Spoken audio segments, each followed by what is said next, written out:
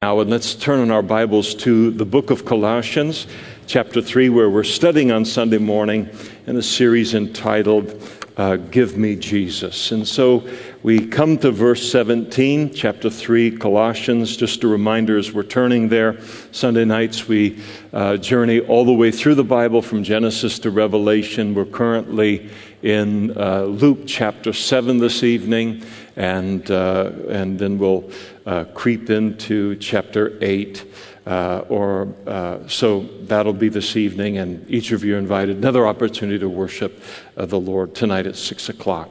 Single verse, verse 17, Paul writes to the church there and to us, "And whatever you do in word or deed, do all in the name of the Lord Jesus, giving thanks to God the Father through Him." Let's pray together. Father, thank you for the privilege of being able to turn to your word. And it is the plumb line. It is the thing that keeps us from believing all of the different lies that we would otherwise be seduced by and the world around us is seduced by. It is the safe path through life, and we are grateful for it. And we never take your word for granted. And we pray that you would take the beauty and the richness of this verse and that you would build it into our lives in some way by your Holy Spirit this morning. We've come to meet with you. We've come to worship you. We've come to be impacted and changed by you. And we pray that you would do that now as we move to our worship of you and the study of your word. And we ask it in Jesus' name. Amen. Please be seated. Possessing a proper motivation is really a requirement for accomplishing any major accomplishment in life, the achieving of any kind of significant goal. And in that regard, I'm very fond of a particular story. I think I've told it once or twice in the course of 35 years, but I like it a lot, and it bears repeating here in this context. It's the story of a young man who was making his way home at night and decided to take a shortcut through a graveyard. And as he was making his way through the graveyard, he fell into an open grave. And he spent a significant amount of time clawing at the sides of the dirt and the grave and trying to get out and yelling and screaming with all of his might for someone to hear him and come and rescue him. And finally he just gave up, and he curled up in a dark corner of the grave and just was going to wait until morning to be rescued. A little while later, there was another young man who was making his way through the same graveyard, taking the shortcut, and he also fell into the grave. And he did the same thing, yelling and screaming for help and clawing at the sides of the grave. And then from the corner of the grave, there was the first young man said to the second, he said, "You can't get out of here." But he did. And the difference between the two young men, they're both in exactly the same plight, in exactly the same situation. And yet the second young man possessed a motivation that the first young man did not. And of course, it made all of the difference. And that's the power and the importance of motivation in life. And not only escaping an open grave, but it's really, really important in every area of life. Achieving significant goals in our lives and necessitates the possession of a motivation for doing so. And a motivation that is greater than all of the hardship, all of the sacrifice, all of the difficulty that will be faced in really accomplishing or achieving anything great in life. And nowhere is that motivation more important than in what God has called us to do as Christians in living the Christian life in a world that is very fallen and very much in rebellion to Him. Remember what we find ourselves in the middle of here in verse 17. The Apostle Paul has called upon us in these verses as Christians in verse 12 to put on tender mercies, kindness, humility, meekness, long-suffering. In verse 13, he's called on us to bear with one another as Christians and to forgive one another as Christ has forgiven us. In verse 14, that we're to put on love for one another. In verse 15, to let the peace of God rule in our hearts. In verse 16, to let the Word of God dwell in us richly. Again in verse 16, to sing psalms and hymns and spiritual songs to the Lord. And the Apostle Paul isn't going to stop there in terms of his progression through this letter. He continues then into chapters, through the rest of chapter 3 and into chapter 4, and he's going to instruct us on Christian marriage and child rearing. Then he's going to move on to how we're to conduct ourselves on the job as Christians, whether we are employees or whether we are the employer. He's going to instruct us on prayer, our interaction with those who are not yet Christians. He's going to instruct us concerning our speech as he moves well into chapter 4. And as wonderful as all of Paul's instruction to us here is, and as much as we might desire to obey all of it as Christians, without the power of the Holy Spirit, and without that power of the Holy Spirit then being coupled with a powerful motivation, an inexhaustible motivation that God has supplied to us, then we will never be successful in any of the things that he has already commanded us to do.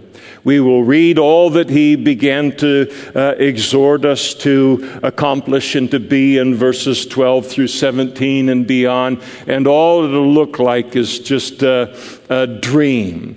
It'll look like something that can never be ever be accomplished within our lives. We'll look at it and we'll say, all of this is beyond our reach. All of this is impossible. I suppose God has a need to say these kind of things to mankind, but in terms of really accomplishing it, we have no hope of doing that.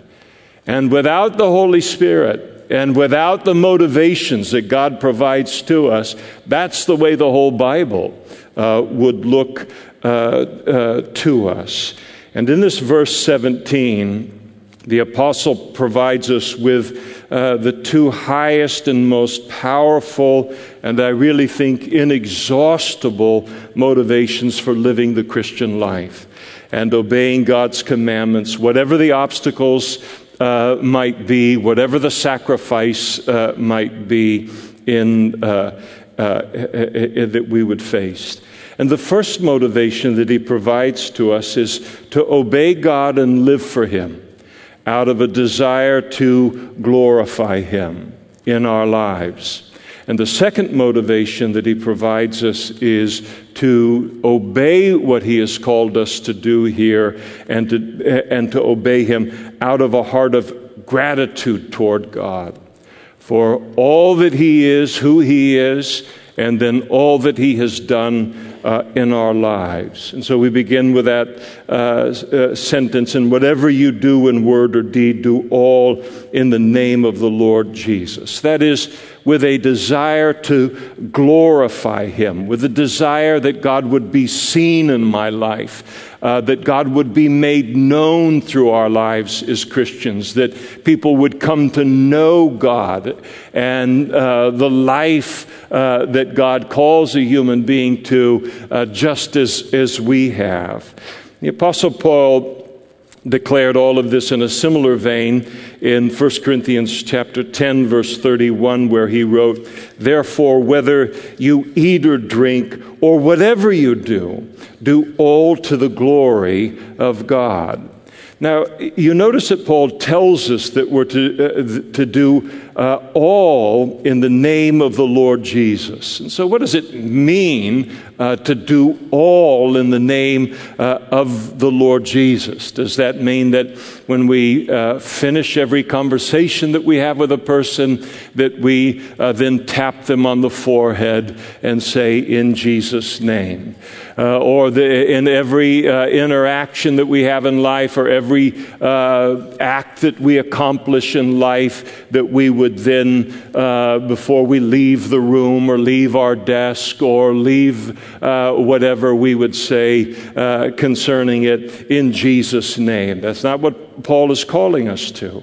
In the Bible, a person's name represents something more than a name typically represents in the United States of America. So we pick out names, say, I like that name for a child, or that would be a cute name, or that would be a strong name, or whatever it might be. And we pick names out basically to differentiate ourselves from the other 7 billion people that live in the world. But that's not what a name means in the Bible and represents in the Bible. In the Bible, in the Old Testament Jewish culture, a name represented the nature or the character of a person.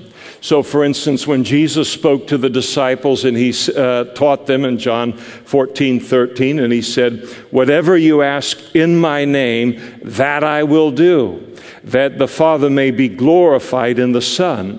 He wasn't teaching that we could ask for anything and everything in life as Christians, and as long as we added "in Jesus' name" to the end of that prayer, that God would now be formally obligated to give us everything that we have asked for.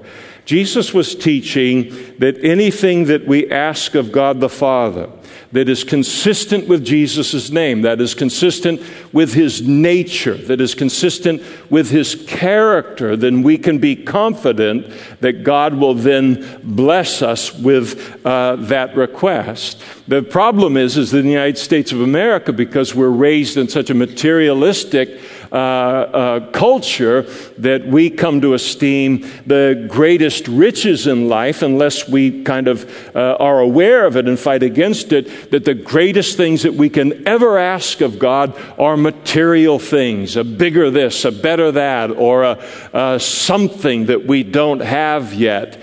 And yet those aren't the real riches in life. And so if we ask God for daily bread, we ask him for clothing, we ask him for shelter, we ask him for strength, we ask him for wisdom, we ask him for the capacity to forgive, the capacity to love our neighbor, indeed even to love our enemies, and so forth. These are all things that are being asked in Jesus' name and consistent with his character, and then we can be confident that God will answer that prayer and bestow that in our lives. And it's true of everything that Paul has listed here in verses 12 through 17 in this section of the book of Colossians. So to do all in the name of the Lord Jesus is to follow his example and his character and his nature as it's revealed in the Scripture in all of our saying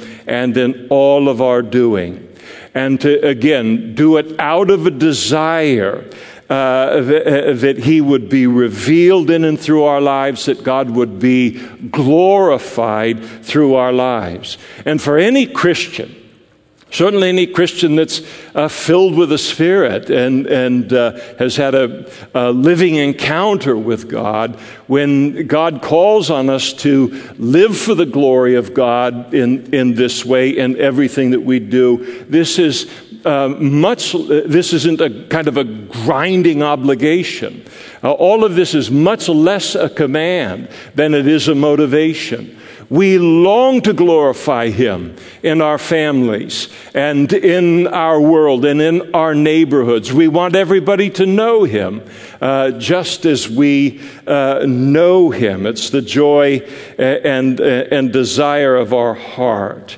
And again, to quote as I did last time, we were in the book of Colossians, the Westminster Shorter Confession, which says, "What is the chief end of man?" And the answer is, man's chief end is to glorify God and to enjoy Him forever. And so, being born again by the Holy Spirit, it's not only our chief end to glorify God, but it is our eternal joy to glorify God through our lives.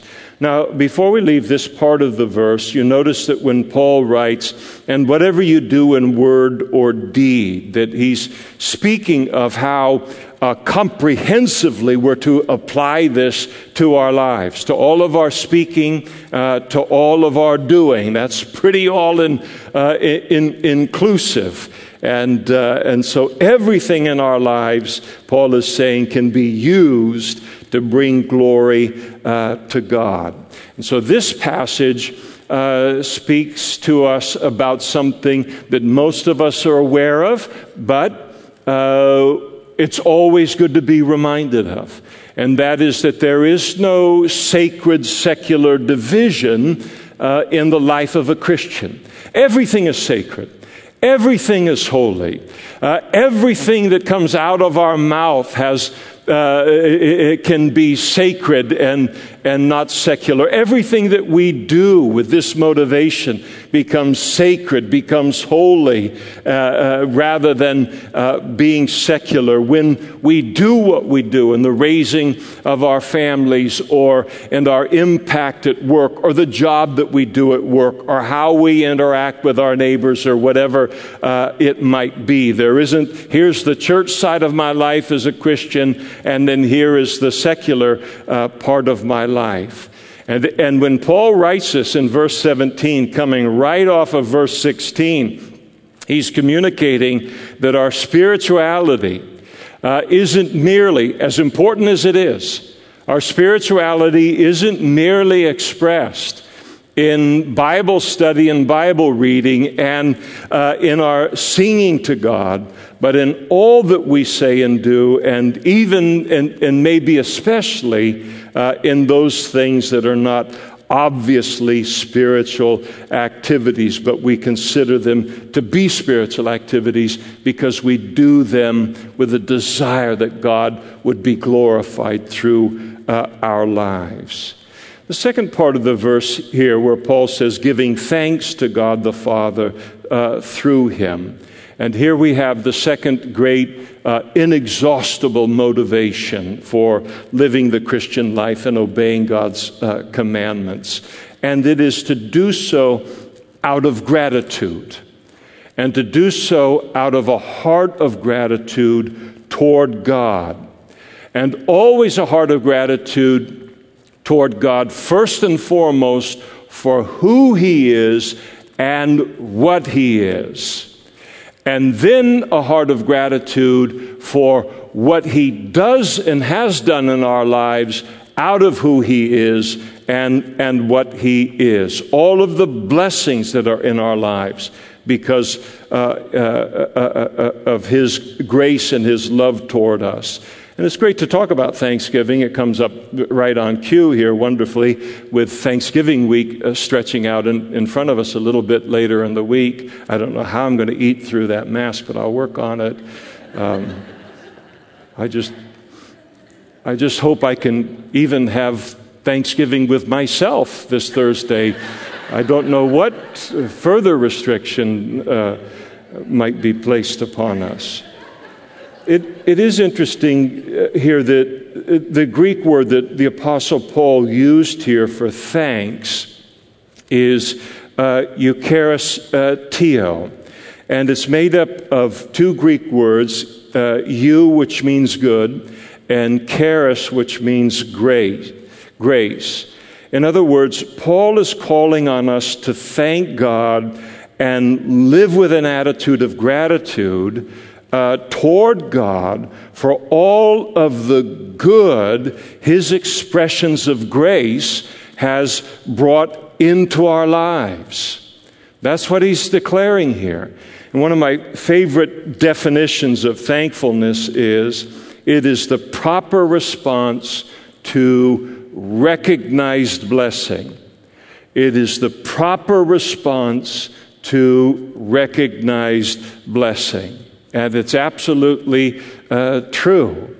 But as wonderful as that definition is, it has a very, very noticeable weak link in it. And that weak link is found in the word recognized. It is the proper response to a recognized blessing. Because it is possible to be unimaginably, indescribably blessed by God. And whether because of the curse of familiarity in our lives, or because we have been conformed by the culture around us until we have an attitude of entitlement that we even bring to God in our relationship with God. And an entitlement attitude is an absolute death blow to any thanksgiving. You wonder why it doesn't exist within our culture anymore. That's one of the reasons. And why would I thank anyone for everything that is just due me and I have a right to have? And so it can be sometimes that we just are too familiar with these blessings, or we possess a sense of entitlement, or it's just simple forgetfulness that we cease to recognize those blessings. But because the Apostle Paul here calls on us to give thanks to God, and he calls on us, he uses the grammar here that he uses here, he calls on us to give thanks to God presently and continually. That's what he wants us to note here. It must mean that in the life of every Christian, that there is always a present, continual, unceasing cause for thanksgiving in our lives. And the reason that Paul calls on us to do that is because there always is that present, continual, unending cause for thanksgiving in our lives. Now we remember that the Apostle Paul wrote this letter from Rome. It's one of his prison epistles. And so if he's writing this from Rome, verse 17, from a Roman imprisonment, these blessings from God must in his mind include more than just living in comfortable circumstances and having plenty to eat, or the best food to eat. Now, these blessings must also include, in his mind, the blessings in life that cannot be interrupted by hardship, cannot be interrupted even by Roman imprisonment. They are the blessings in life that lie beyond the reach of any human circumstance we might find ourselves in life. And that's exactly what he's talking about here. These blessings that are ours, that are continual and unchanging. Now, when I think about the subject of Thanksgiving in general, and when I think about Thanksgiving on Thanksgiving Day, my mind always goes to two particular places in the Bible. And your mind may go to two different places, and they may be even better places, but I got to work with what I got myself. And so these are my mind always goes to the same two places in order to prime the pump within my heart and my spirit and my mind to cause me to remember all of the things that I have to be thankful for in life that are never changed by my circumstances. And one of those places is another one of Paul's prison epistles is Ephesians chapter 1, verses 1 through 14, and the second one is Psalm 103. And in fact, either one of those passages is a great passage to read before you partake of Thanksgiving meal, whether with a family or on your own. This coming Thursday, great passages to read to just set the tone before thanking God for whatever the meal might be before you. So kind of in priming the pump of thankfulness in our lives from Ephesians chapter 1 verses 1 through 14, the Apostle Paul there, he reminds us that we've been chosen by God before the foundation of the world. All right, it's just like a theological thing, a theological statement that you make. All right, we've been chosen by God before the foundation of the world.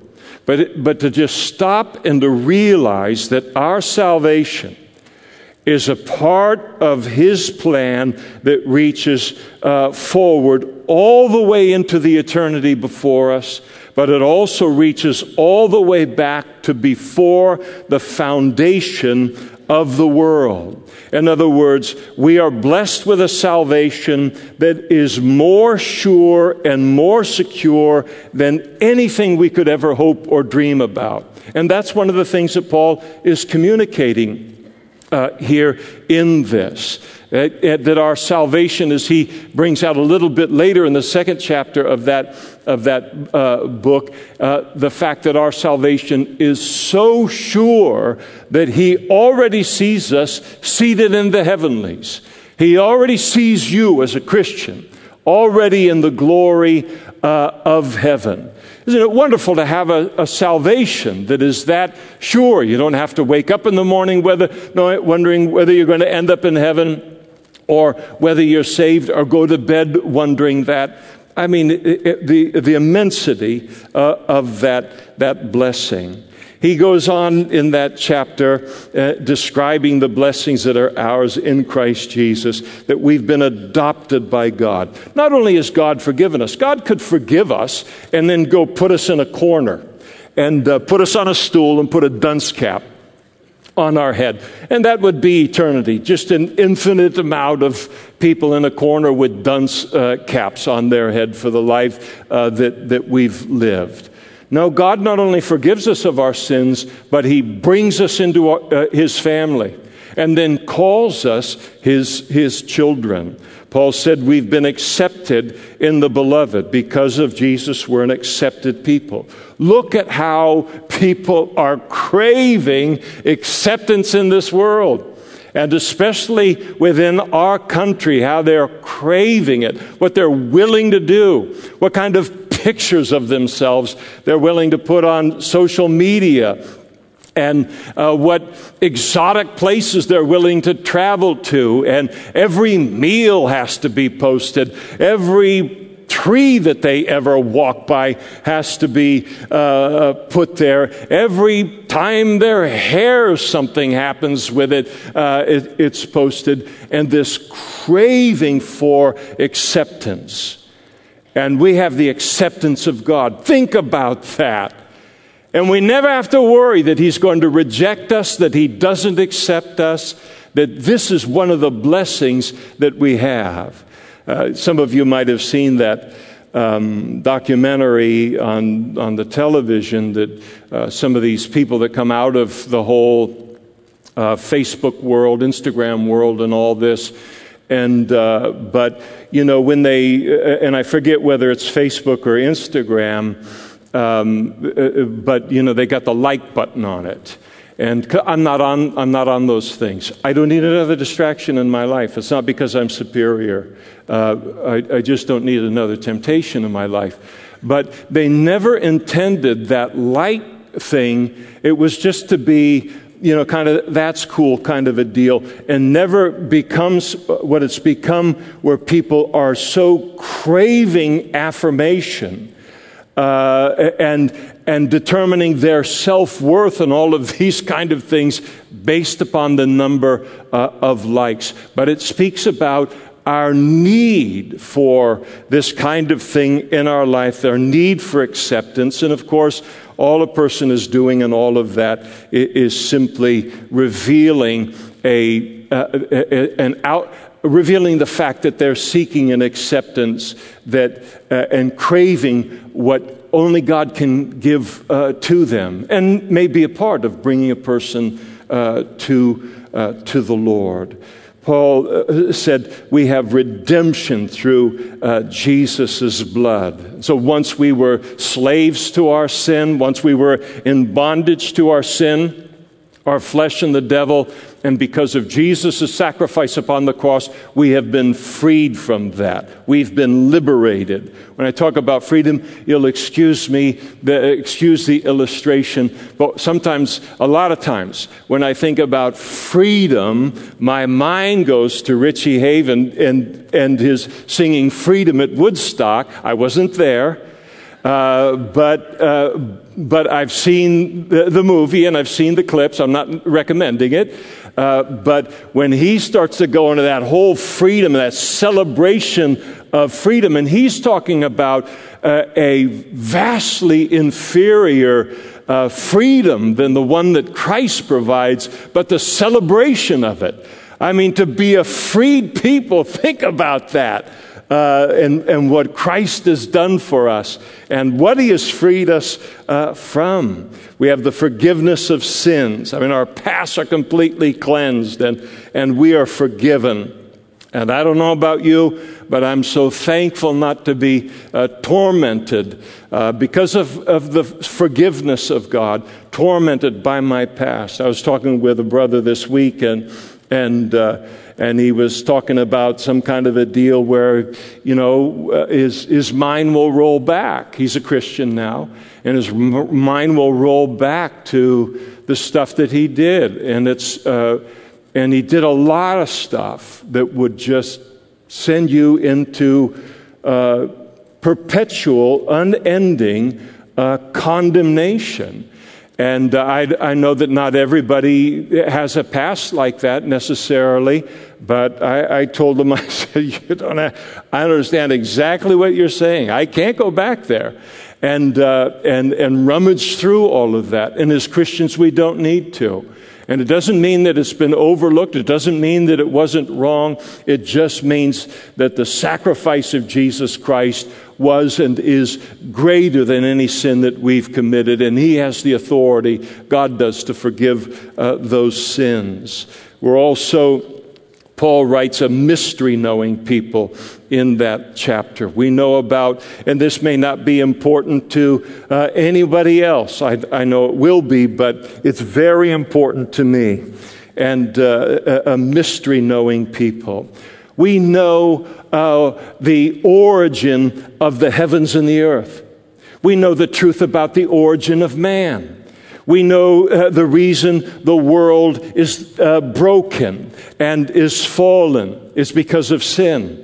We know the origin of death. We know what happens after death. We know how to prepare for death. We know how to be saved. We know how the world is going to end. We know the meaning and the purpose of life. We know what God is like, and so many other things that we could go on and list, things that we would know absolutely nothing about if God did not reveal these things to us in his word, and then to illuminate it to us by the Holy Spirit. Without the answers to those questions, we would be forced to live ignorant, empty, meaningless, frustrating, hopeless, animal-like lives. You ever watch the news and you see where these different cities are allowing mobs of people to burn down buildings and assault people as they eat, and I don't know about you, but it's an affront to me. And I'm not going to get into the whole big deal about It's a big issue with a lot of facets to it in terms of law enforcement being handcuffed and the whole thing. I talk about backwards. It comes out of my mouth, and I realize how backwards it is. But we look at it and we say, how in the world? Why would you pamper? Why would you accommodate this kind of thing? And what we have to realize is the worldview you have based upon the Word of God is you understand man to be fallen. You understand man to need, as those who are in need of laws and then law enforcement. And because the world is a fallen place, that this will absolutely devolve into absolute chaos without these things, because that's our understanding of the world from the Bible. But others that don't know the Lord, or others that reject the Bible as nonsense, they look at human beings and they say, all you have to do is be nice enough to them. And that's the way to win them over. Or everyone's got the divine spark in them. And we just have to accommodate all of this stuff while they're figuring out who they are. And that's why there's this huge gap operating, because people are operating from two entirely different worldviews. And so we do, but wonderfully illuminated by the Word of God. Paul said we're sealed by the Holy Spirit. In other words, God has put His mark of ownership on us by filling us with the Holy Spirit. I mean, you list all of these things like this, and I know it just can be easy to say, I know all of these things, but each of them in my mind, they're like a hard candy. I don't know who eats hard candies anymore, but when I was younger, older people had hard candies in their home, and then they would open the dish and you could have one. We were all dying for a Hershey's bar or a black cow or something like that. But they would have these hard candies, and then they take the hard candy and what would they say? Don't bite it, suck on it. And so we would till we got out of the room, and then we just chew it to pieces. But to take each one of these things and just to savor them alone, and to realize how incredibly blessed we are by God and as God's people.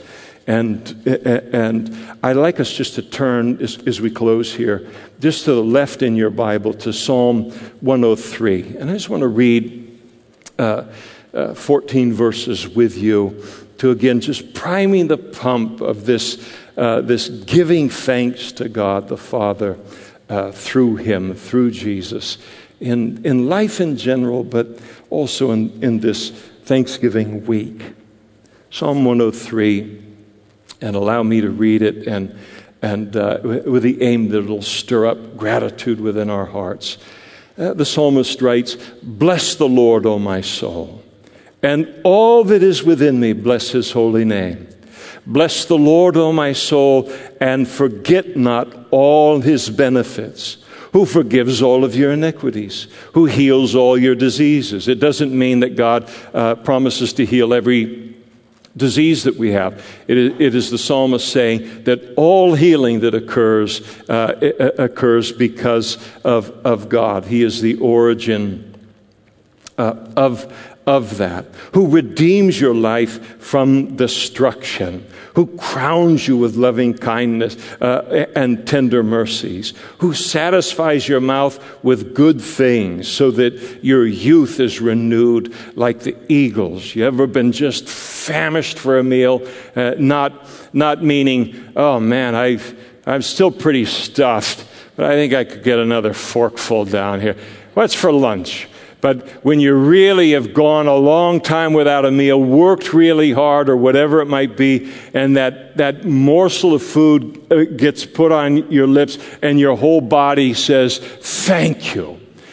From head to toe, as it attempts now to absorb the nutrition that has been given to it. And this is what he's describing there, as God gives us food to eat. The Lord executes righteousness and justice for all who are oppressed. He made known his ways to Moses, his acts to the children of Israel. The Lord is merciful and gracious, slow to anger and abounding in mercy. He will not always strive with us, nor will he keep his anger forever. And so you read that and you go, oh no, I knew this was too good to be true. No, he's not saying, all right, buckaroo, I mean one more. And I'm done with you. What he's talking about here is even when he puts us in the doghouse because of some goofy thing that we've done, he won't always keep us in the doghouse. He will not deal with us according to our sins, nor punish us according to our iniquities. For as the heavens are high above the earth, so great is his mercy towards those who fear him. As far as the east is from the west, so far he has removed our transgressions from us. As a father pities his children, so the Lord pities those who fear him. For he knows our frame. He remembers that we are dust. In other words, God has great compassion upon us. He knows that we are fallen creatures, even as Christians.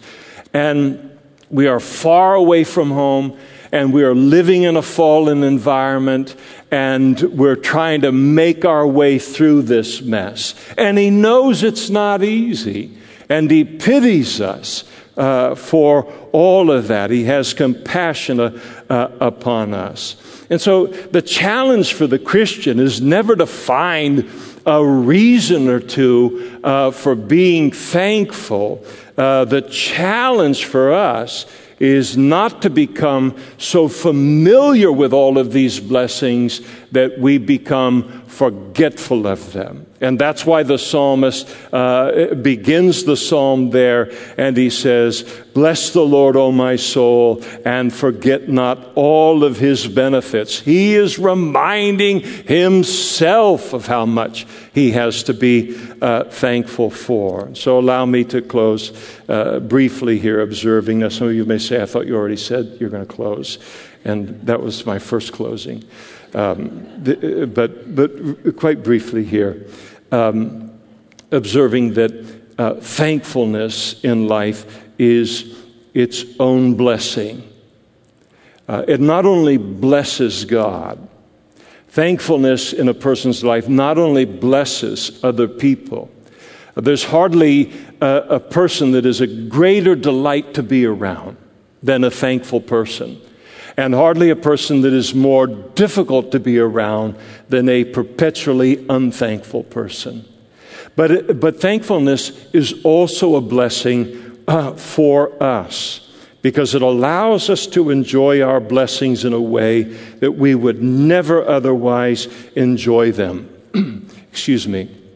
To enjoy them as a gift from God, and to enjoy them with God.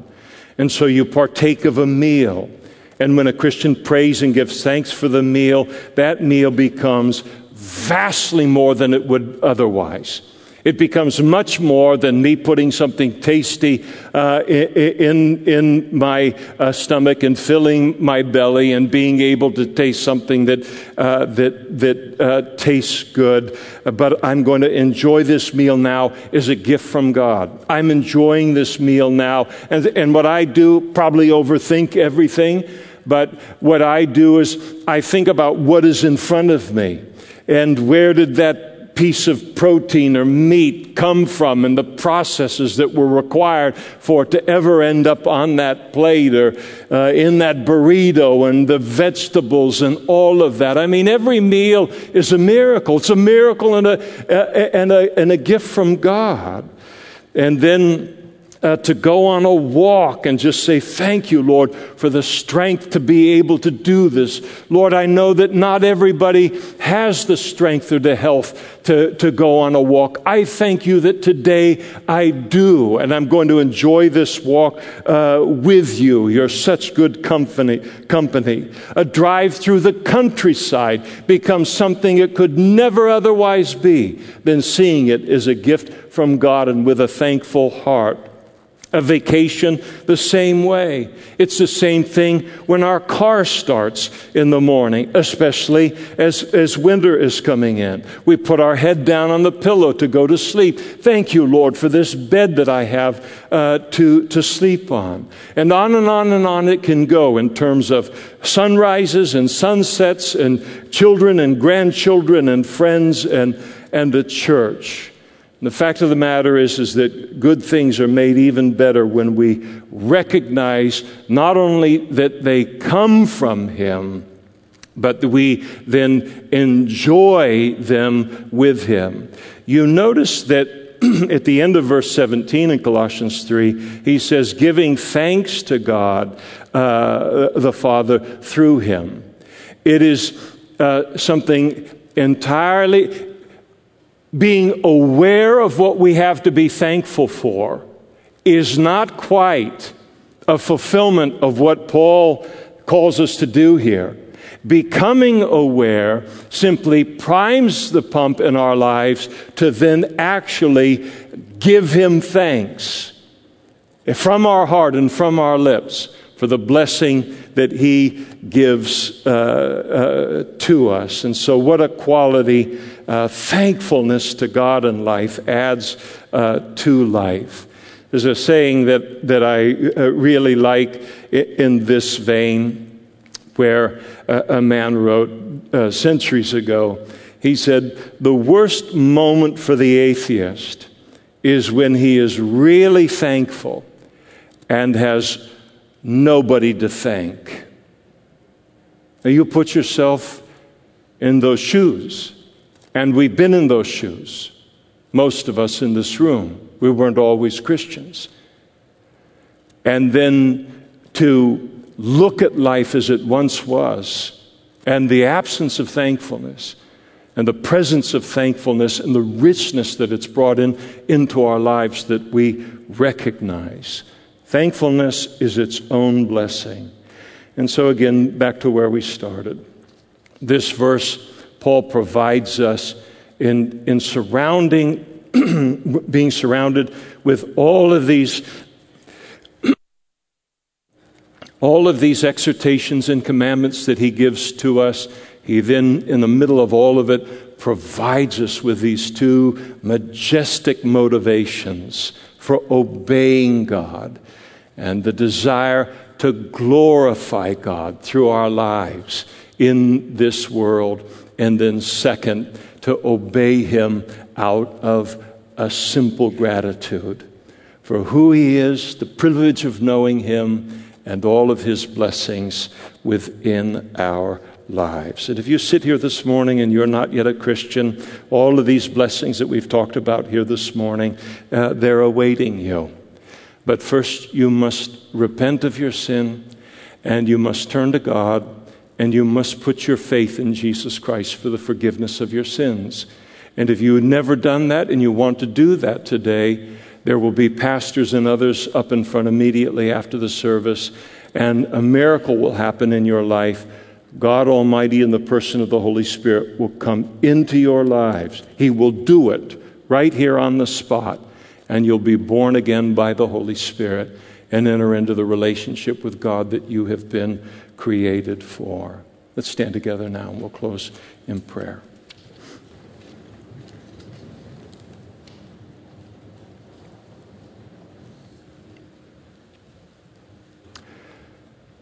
Father, each of us this morning as Christians acknowledge to you in this moment that we are living a life of blessing that we don't even remotely deserve.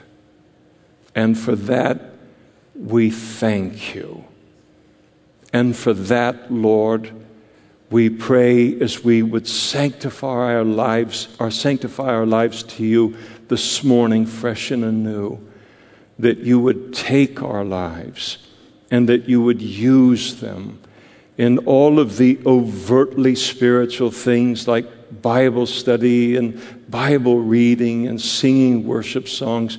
But Lord, that every area of our life would be something that is bringing glory to you and making you known.